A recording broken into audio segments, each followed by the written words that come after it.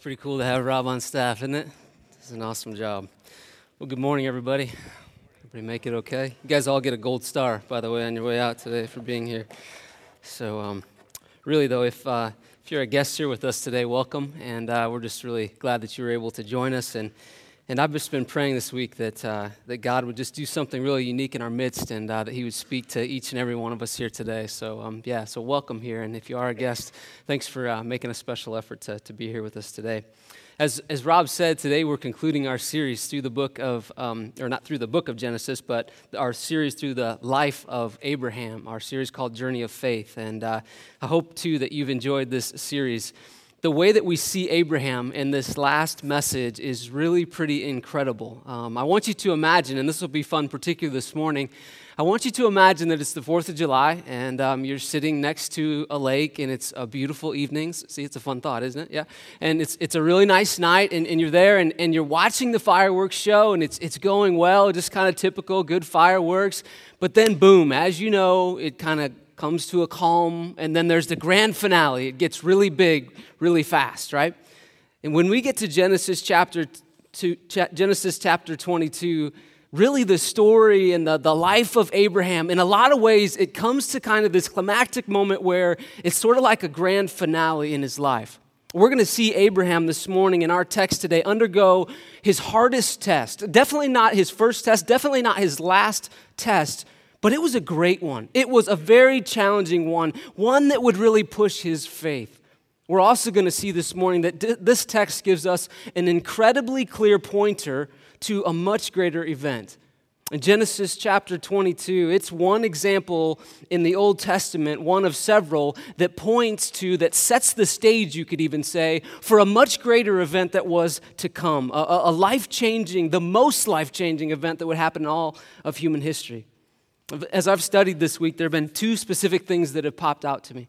First, as we go through this text, I think it's going to bring you a challenge. I think it's going to bring you an inspiration as we look at the life of Abraham.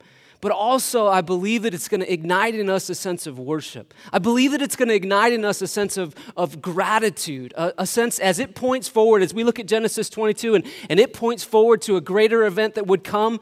It's sort of like it puts a magnifying glass on that, and it's going to ignite in us worship.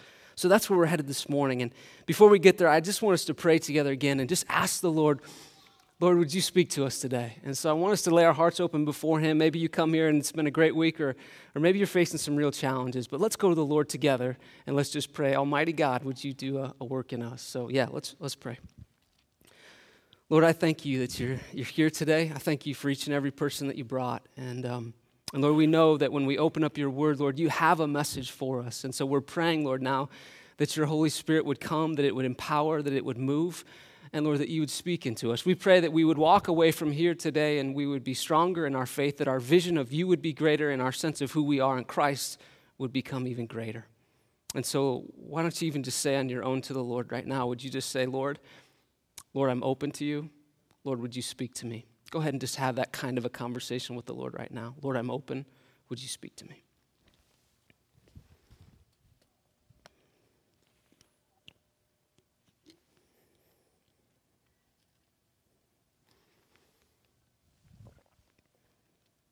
Lord, we love you, and we pray to you in confidence. We pray in Christ's name.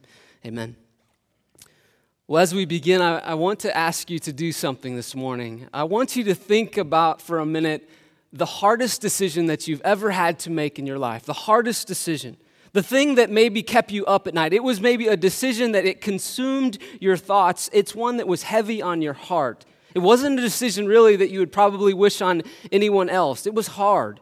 Can you narrow it down maybe in your mind just to one decision like that? Or maybe it was a relationship that you knew was going down a certain road and you thought to yourself, I need to make a decision and get out of this relationship.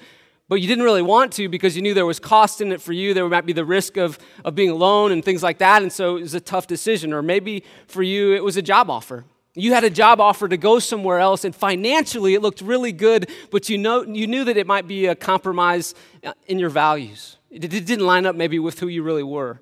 I asked some people this week, what was the hardest decision that you've ever had to make in your life? One person said, this guy said, it was whether I should ask this girl that I was dating, that I was deeply in love with, Would she marry me? That was his decision. That was a hard one for him. How about this one? Another person said, if we should move closer to family, even though our house would not sell, huge financial burden to come to a new location. Should we do that or shouldn't we? Another said this, it was the decision to express forgiveness outwardly to someone, while inside the person didn't feel it at all. Another person said it was a medical decision of whether or not to put my mother through another surgery even though she was terminally ill with cancer. Imagine the weight of that decision. For you, in order to make that decision that you're thinking about, it maybe made you trust someone else. Maybe it kind of puts you vulnerable in someone else's position. Maybe it made you kind of step up with your own abilities.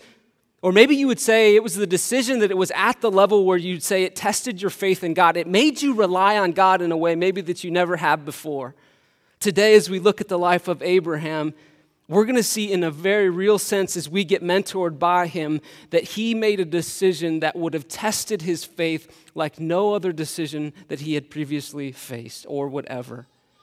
But the key for Abraham here today is this. It was his constant relationship with God. That was the lens through which he looked at this decision, and it was the lens through which he became a great man of faith. Now, we've seen throughout this series also, though, that there have been times when Abraham blew it. There have been times when we've looked at the example of Abraham and we've thought to ourselves, maybe I know I have, wow, I'm actually glad that this is included in the scriptures where Abraham blew it, because it gives us encouragement that God does use broken people. You might feel broken here today. You might feel, wow, I don't have it all together. It gave us encouragement that God does give second chances, that God doesn't just call it quits on the person that has their doubts, the person who's maybe waffling a little bit. That God does give second chances, that God isn't one that looks at a marred record and goes, no, that's not for me. No, God is not afraid of our doubts or our struggles. In Genesis chapter 12, we saw that Abraham lies about his wife, about who she is in order to protect himself. In Genesis chapter 16, we saw Abraham gave up on the fact that God had promised a son through Sarah. Abraham gave up on that. He slept with Hagar, and they had a son. We've also seen along the way, though, that Abraham has made some decisions that are worth emulating. Today, we'll see Abraham's faith is on display.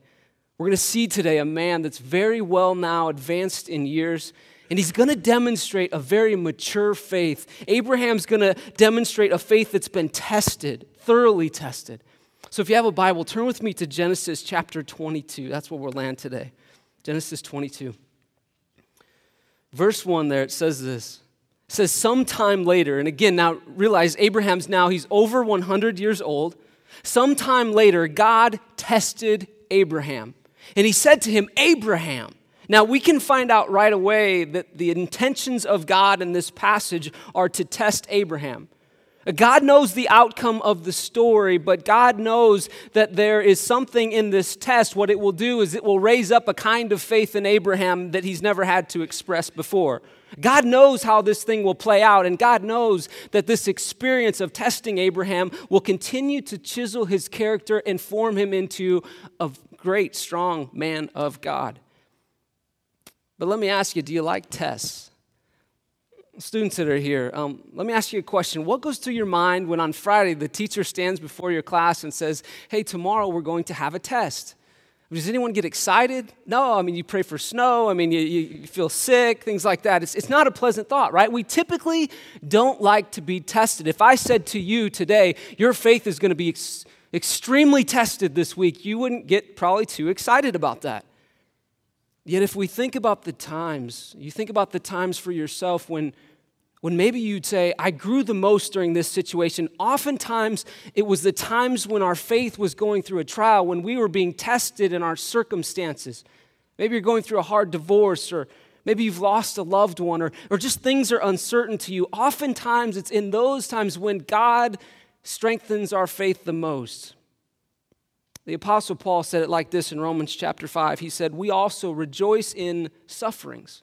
We rejoice in trials, in sufferings, because we know that suffering produces perseverance, perseverance, character, and character, hope. Verse 1, God calls out to Abraham, and Abraham says, here I am, he replied. In verse 2, it says, then Abraham said, Abraham, take your son, your only son, whom you love, Isaac, And I want you to go to the region of Moriah and sacrifice him there as a burnt offering on the mountain I will show you. Now notice the words that God uses to describe Abraham and Sarah's son. God says, your son, the one that you love, your only son, Isaac. By this time, Ishmael is out of the picture. And for Abraham and for Sarah, all the focus is on Isaac. Eyes are on him. And we know this, Isaac was the one that God had continually talked about. God had continually said, this is the one through whom I will bless. And this is the promise will come through Isaac. And so this statement would have been huge for Abraham. We know from earlier scriptures also that the journey even just to having Isaac was no small deal. And so this promise of this child's life was even more incredibly significant just by the journey by which this child came into the world. Remember the journey to having Isaac. Sarah was 90 years old. Abraham was 100 years old. Genesis 12, though, says, Abraham, Sarah, I'm going to bless you, and I will make your name great, and I will bless you, and I will make your name great, and you will be a blessing. And God went on to say, get this, all peoples on earth will be blessed through you, through your offspring, Abraham, through Isaac. Then in Genesis chapter 17, verse 15, it says this, God also said to Abraham, as for Sarai, your wife, you are no longer to call her Sarai. Her name will be Sarah. And I will bless her and will surely give you a son by her. I mean, and this would have been impossible in the mind of Abraham. He would have been thinking, absolutely not, there's no way. He says, I will bless her so that she will be the mother of nations. Kings of people will come from her. Abraham fell down and he laughed and he said to himself, will a son be born to me, a man of 100 years old? Will Sarah bear a child at the age of 90? And Abraham said to God, if only Ishmael might live under your blessing, meaning, God, that's impossible. Let's just do this deal through Ishmael. And then God said, yes, but your wife Sarah will bear you a son, and you will call him Isaac, and I will establish my covenant with him as an everlasting covenant for his descendants after him. Now, I read these words to you because what does it do? It amplifies the reality of what's taking place here. This was a big deal because of who Isaac was. Even without who Isaac was, with being the one of the promise, this would have been a big deal, but even much more so because of the promise that was on the back of Isaac. There was major promise on his life. You could think of it like this. It wasn't simply like Abraham had been like a star jock athlete, you know? It wasn't like Abraham was just on the varsity squad and he was a good ball player and now his son's on the team, and so there was a little added pressure on his son because of who his dad was. Not the case at all. It's much bigger. Isaac was the promised seed through whom, get this, nations of people would be blessed. Yet in light of that, Abraham is hearing, offer this child as a sacrifice. That would have been absurd. Verse 3, early the next morning, and you can bet Abraham didn't sleep a wink that night. Early the next morning, Abraham got up and he loaded his donkey and he took with him his two servants and his son Isaac. And when he had cut enough wood for the burnt offering, he set out for the place that God had told him about. Now notice the obedience that Abraham has to God's words here. God speaks. What does Abraham do? Very early in the morning, he obeys. God speaks to Abraham in a place called Beersheba. Now know this, I'll show you a map of this. It's about 50-mile journey there. Beersheba's clear in the bottom right-hand corner there, and you kind of see those small arrows kind of pointing up to the north. You see Mount Moriah there. Okay, 50-mile journey. So this was no small trek. Can you imagine what it was like for Abraham to get out of bed that morning and to think to himself, okay, now I'm going to go gather up wood so that I can lay my son on an altar and I can sacrifice him. Can you imagine what was going through his mind when he began that journey? I tried to enter into this text this week, I really did, and I really had a hard time understanding the magnitude of what I felt like was probably true of the text. I had a hard time with this story. I had a hard time not just looking at it as a story in the Bible, an amazing story. And then it kind of hit me. And it hit me when I was walking my son home. I get to walk my son home from school on Monday afternoons. And I actually want to invite my son up here. This is Aiden. Aiden, come on up. Aiden is great kid. He's 7 years old, and I anticipate that Aiden will be taller than me by the time he's in 5th grade. A little embarrassed by that, but I think it probably will happen. And but Aiden is a son that we love so incredibly much. And so when I'm walking him home on Monday, I'm thinking about these verses, and it began to kind of hit home for me, right? And it's just something else a little fun about Aiden here. He wrote this in class on Friday, and he was asked to write a paper about himself, and he said, "The best part of me is my cool muscles.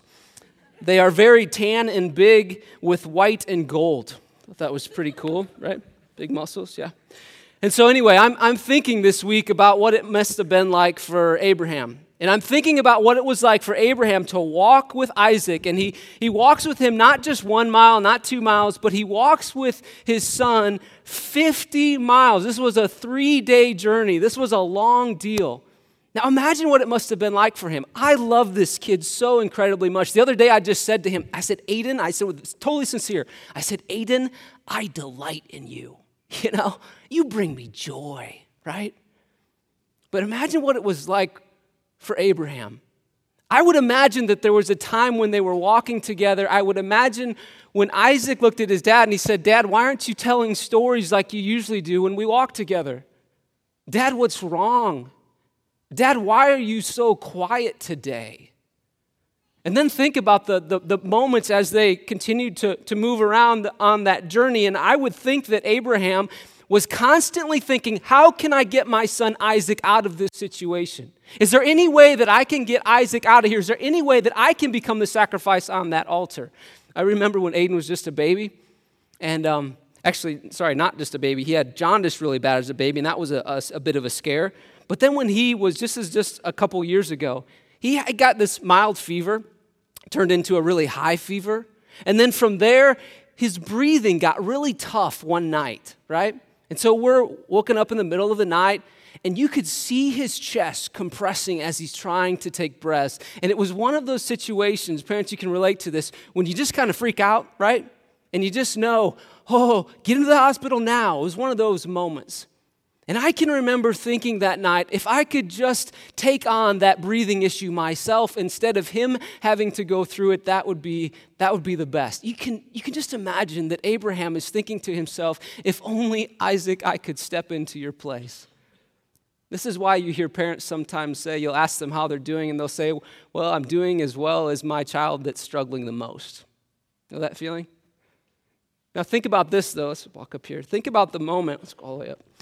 Think about the moment, though, when Abraham is getting near the top of Mount Moriah. And think about the moment then when Isaac looks to Abraham and he says, hey, Dad, we've got the wood and you got the coals, we got the fire and you've got the knife. And then he asks this question, defining moment in this story. He asks the question, but where is the lamb? And you can imagine at that point, Abraham, it was defining. It was the hugest moment in the text that we'll read this morning. The rubber hit the road for Abraham in that moment. And Abraham simply said this. He said, Isaac, my son, and just notice how he said that, my son. He said, God will provide the lamb. God will provide the lamb. What a moment. What a moment. And in that moment, what happened was this. Abraham's eyes went off of his son, who he loved dearly, went off of his son, and they went straight up to God. Let's keep going in the text. Look with me at verse 4. Thanks, buddy. Good job. I think I was more nervous today than he was. Look with me at verse 4. One commentator put it like this. He said, few narratives in Genesis can equal this story in dramatic tension. Verse 4, on the third day, on the journey to Mount Moriah, Abraham looked up and he saw the place in a distance, and he said to his servants, stay here with the donkey while I and the boy go over there. We will worship, and then we will come back to you. Now, there's a lot to be said here in those few words. Notice the pronoun that Abraham uses. He says, we will worship, and then we will come back to you. Now, you've got to ask the question, Abraham, how are you going to do this? I mean, how are you and your son going to worship, and then the two of you, we are going to come back? We get a little insight into the mind of Abraham, and Hebrews chapter 11, verse 17. It says, by faith Abraham, when God tested him, offered Isaac as a sacrifice. He who had embraced the promises was about to sacrifice his only son, even though God had said to him, it is through Isaac that your offspring will be reckoned. And then here it is, verse 19. Abraham reasoned that God could even raise the dead, and so, in a manner of speaking, he did receive Isaac back from the dead. Notice this. Because of God's promise, Abraham believed that God would raise Isaac back from the dead. Abraham knew Isaac as a blessing cannot be with Isaac as a corpse. He knew that. And he knew that God would not contradict himself. And he knew that since this child was the one of the promise, he knew that God would come through, and he knew that he was about to see a miracle. Look with me at verse 6. Again, you can just picture in that moment, Abraham's eyes go right off of Isaac and they go right up to God. Verse 6, Abraham took the wood for the burnt offering and he placed it on his son Isaac, and he himself carried the fire and the knife. And as the two of them went on together, Isaac spoke up and said to his father Abraham, "Father." "Yes, my son," Abraham replied. "The fire and the wood are here," Isaac said, "but where is the lamb for the burnt offering?" And Abraham answered, "God himself will provide the lamb for the burnt offering, my son." And the two of them went on together. Now keep in mind that Abraham didn't see a little lamb over the hill, the next hill, not at all. This is an inspiring statement of faith that Abraham makes here. Verse 9, it says, when they reached the place that God had told him about, Abraham built an altar there and arranged wood on it. He bound his son Isaac and laid him on the altar on top of the wood. Now, if there's any moving that still needs to happen in the heart of Abraham, it would have taken place. He has gone from the place where he's fearing the situation to the place where he's placed his trust in God. Does he still have fear? Oh, definitely he does. But he's walking right into it because of his overwhelming picture of who God is and what God can do. Verse 10 says, then he reached out his hand and he took the knife to slay his son. But the angel of the Lord called out to him from heaven, "Abraham, Abraham." "Here I am," he replied. "Do not lay a hand on the boy," he said. "Do not do anything to him. Now I know that you fear God because you have not withheld from me your son, your only son." And Abraham looked up, and there in the thicket he saw a ram caught by its horns. And he went over and he took the ram and he sacrificed it as a burnt offering instead of his son. And so Abraham called that place, "The Lord will provide." The actual name here that Abraham used was Jehovah Jireh. Jehovah Jireh. And what that became was actually a name for God. And so people, instead of just saying God, they would say Jehovah Jireh, meaning God provides. Abraham, in a sense, memorialized this idea by making it a name for God. That might be a takeaway statement for you this morning. Jehovah Jireh. You're going through a trial. You look at your situation and you go, I don't know how we're going to get through this. Jehovah Jireh. God will provide. Verse 14. It says, and to this day it is said on the mountain of the Lord, it will be provided. Verse 15. The angel of the Lord called to Abraham from heaven a second time and said, I swear by myself, declares the Lord, that because you have done this and have not withheld your son, your only son, I will surely bless you, and I will make your descendants as numerous as the stars in the sky and as the sand in the seashore. Your descendants will take possession of the cities of their enemies, and through your offspring all nations on earth will be blessed because you have obeyed me. And then Abraham returned to his servants, and they set off for Beersheba. And the Lord stayed in Beersheba. And Abraham stayed in Beersheba. Nancy Guthrie, she put it like this. I thought this was said so well. She said, Abraham did not drag his feet or argue with God. Early in the morning, he obeyed.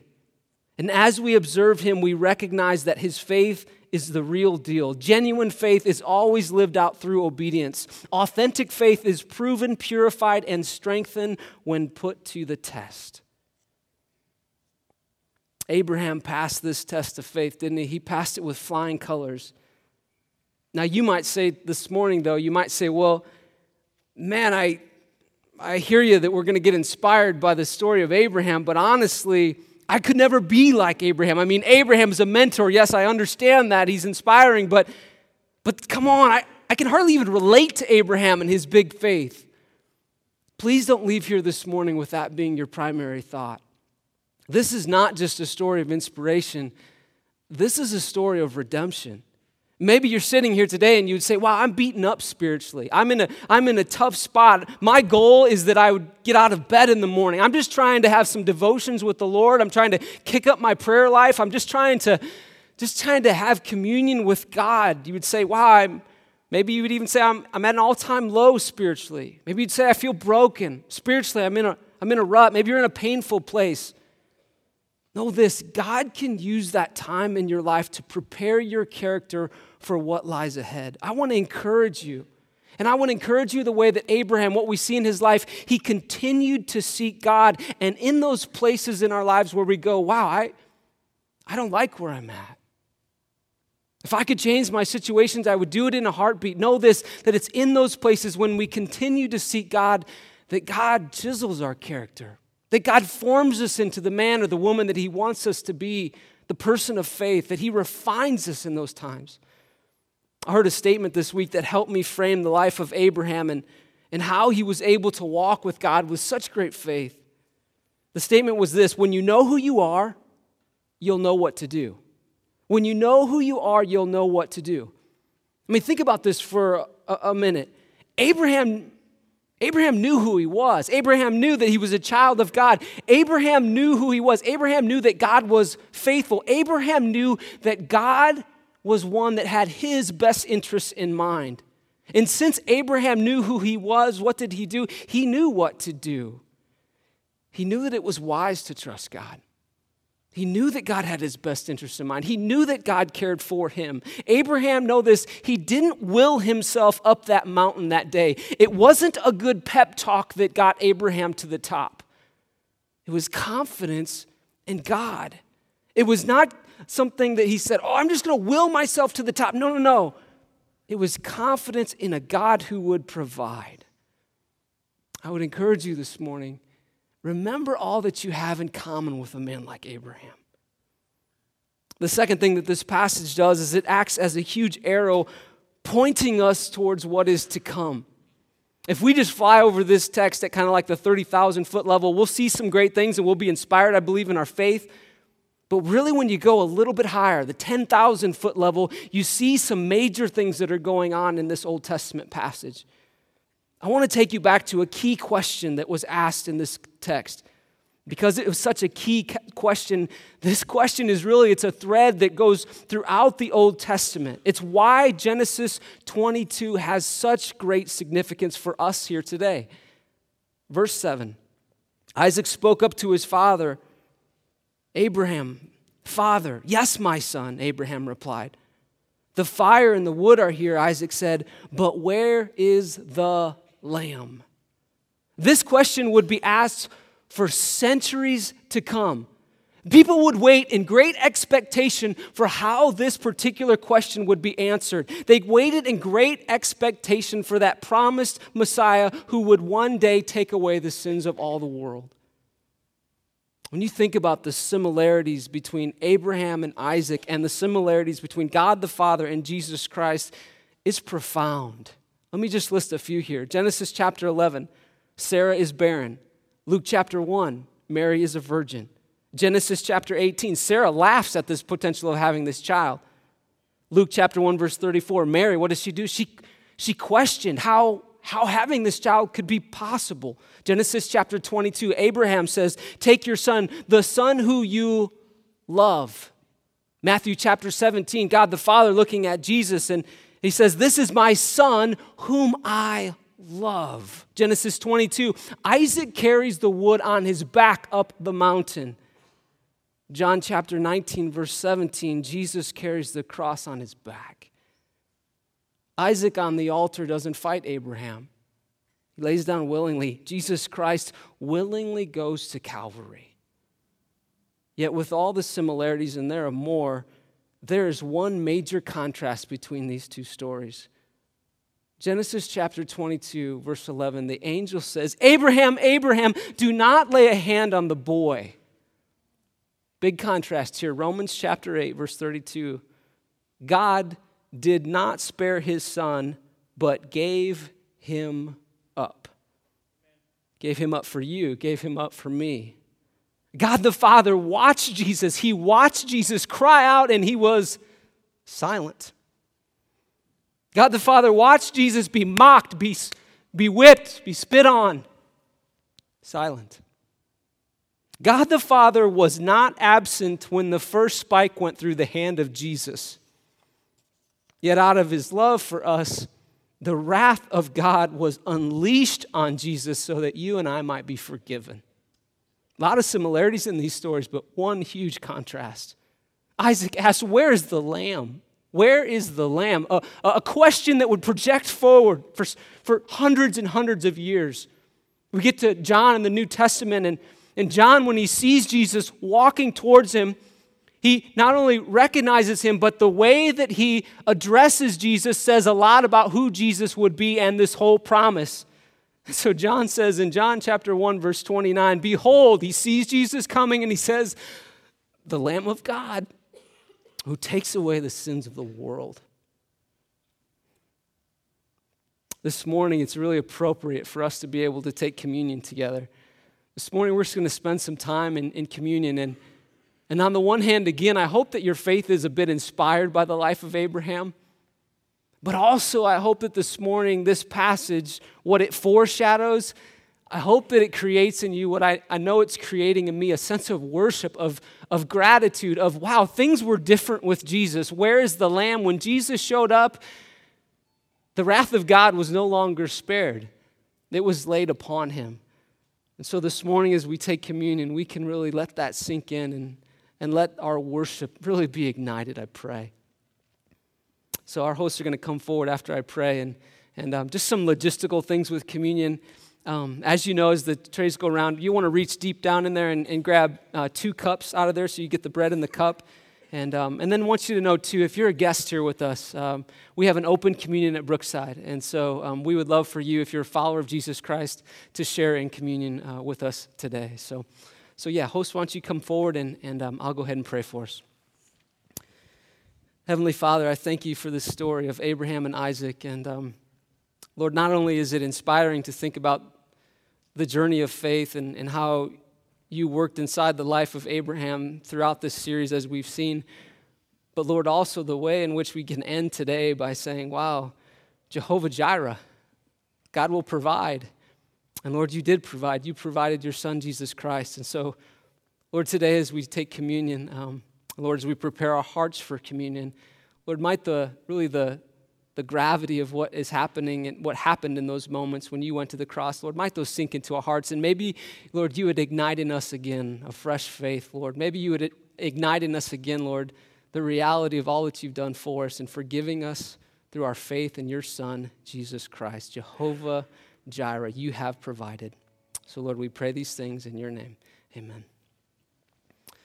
Then after all the elements are passed out, I'll come back up and we'll take those together. So yeah, let's just prepare our hearts now.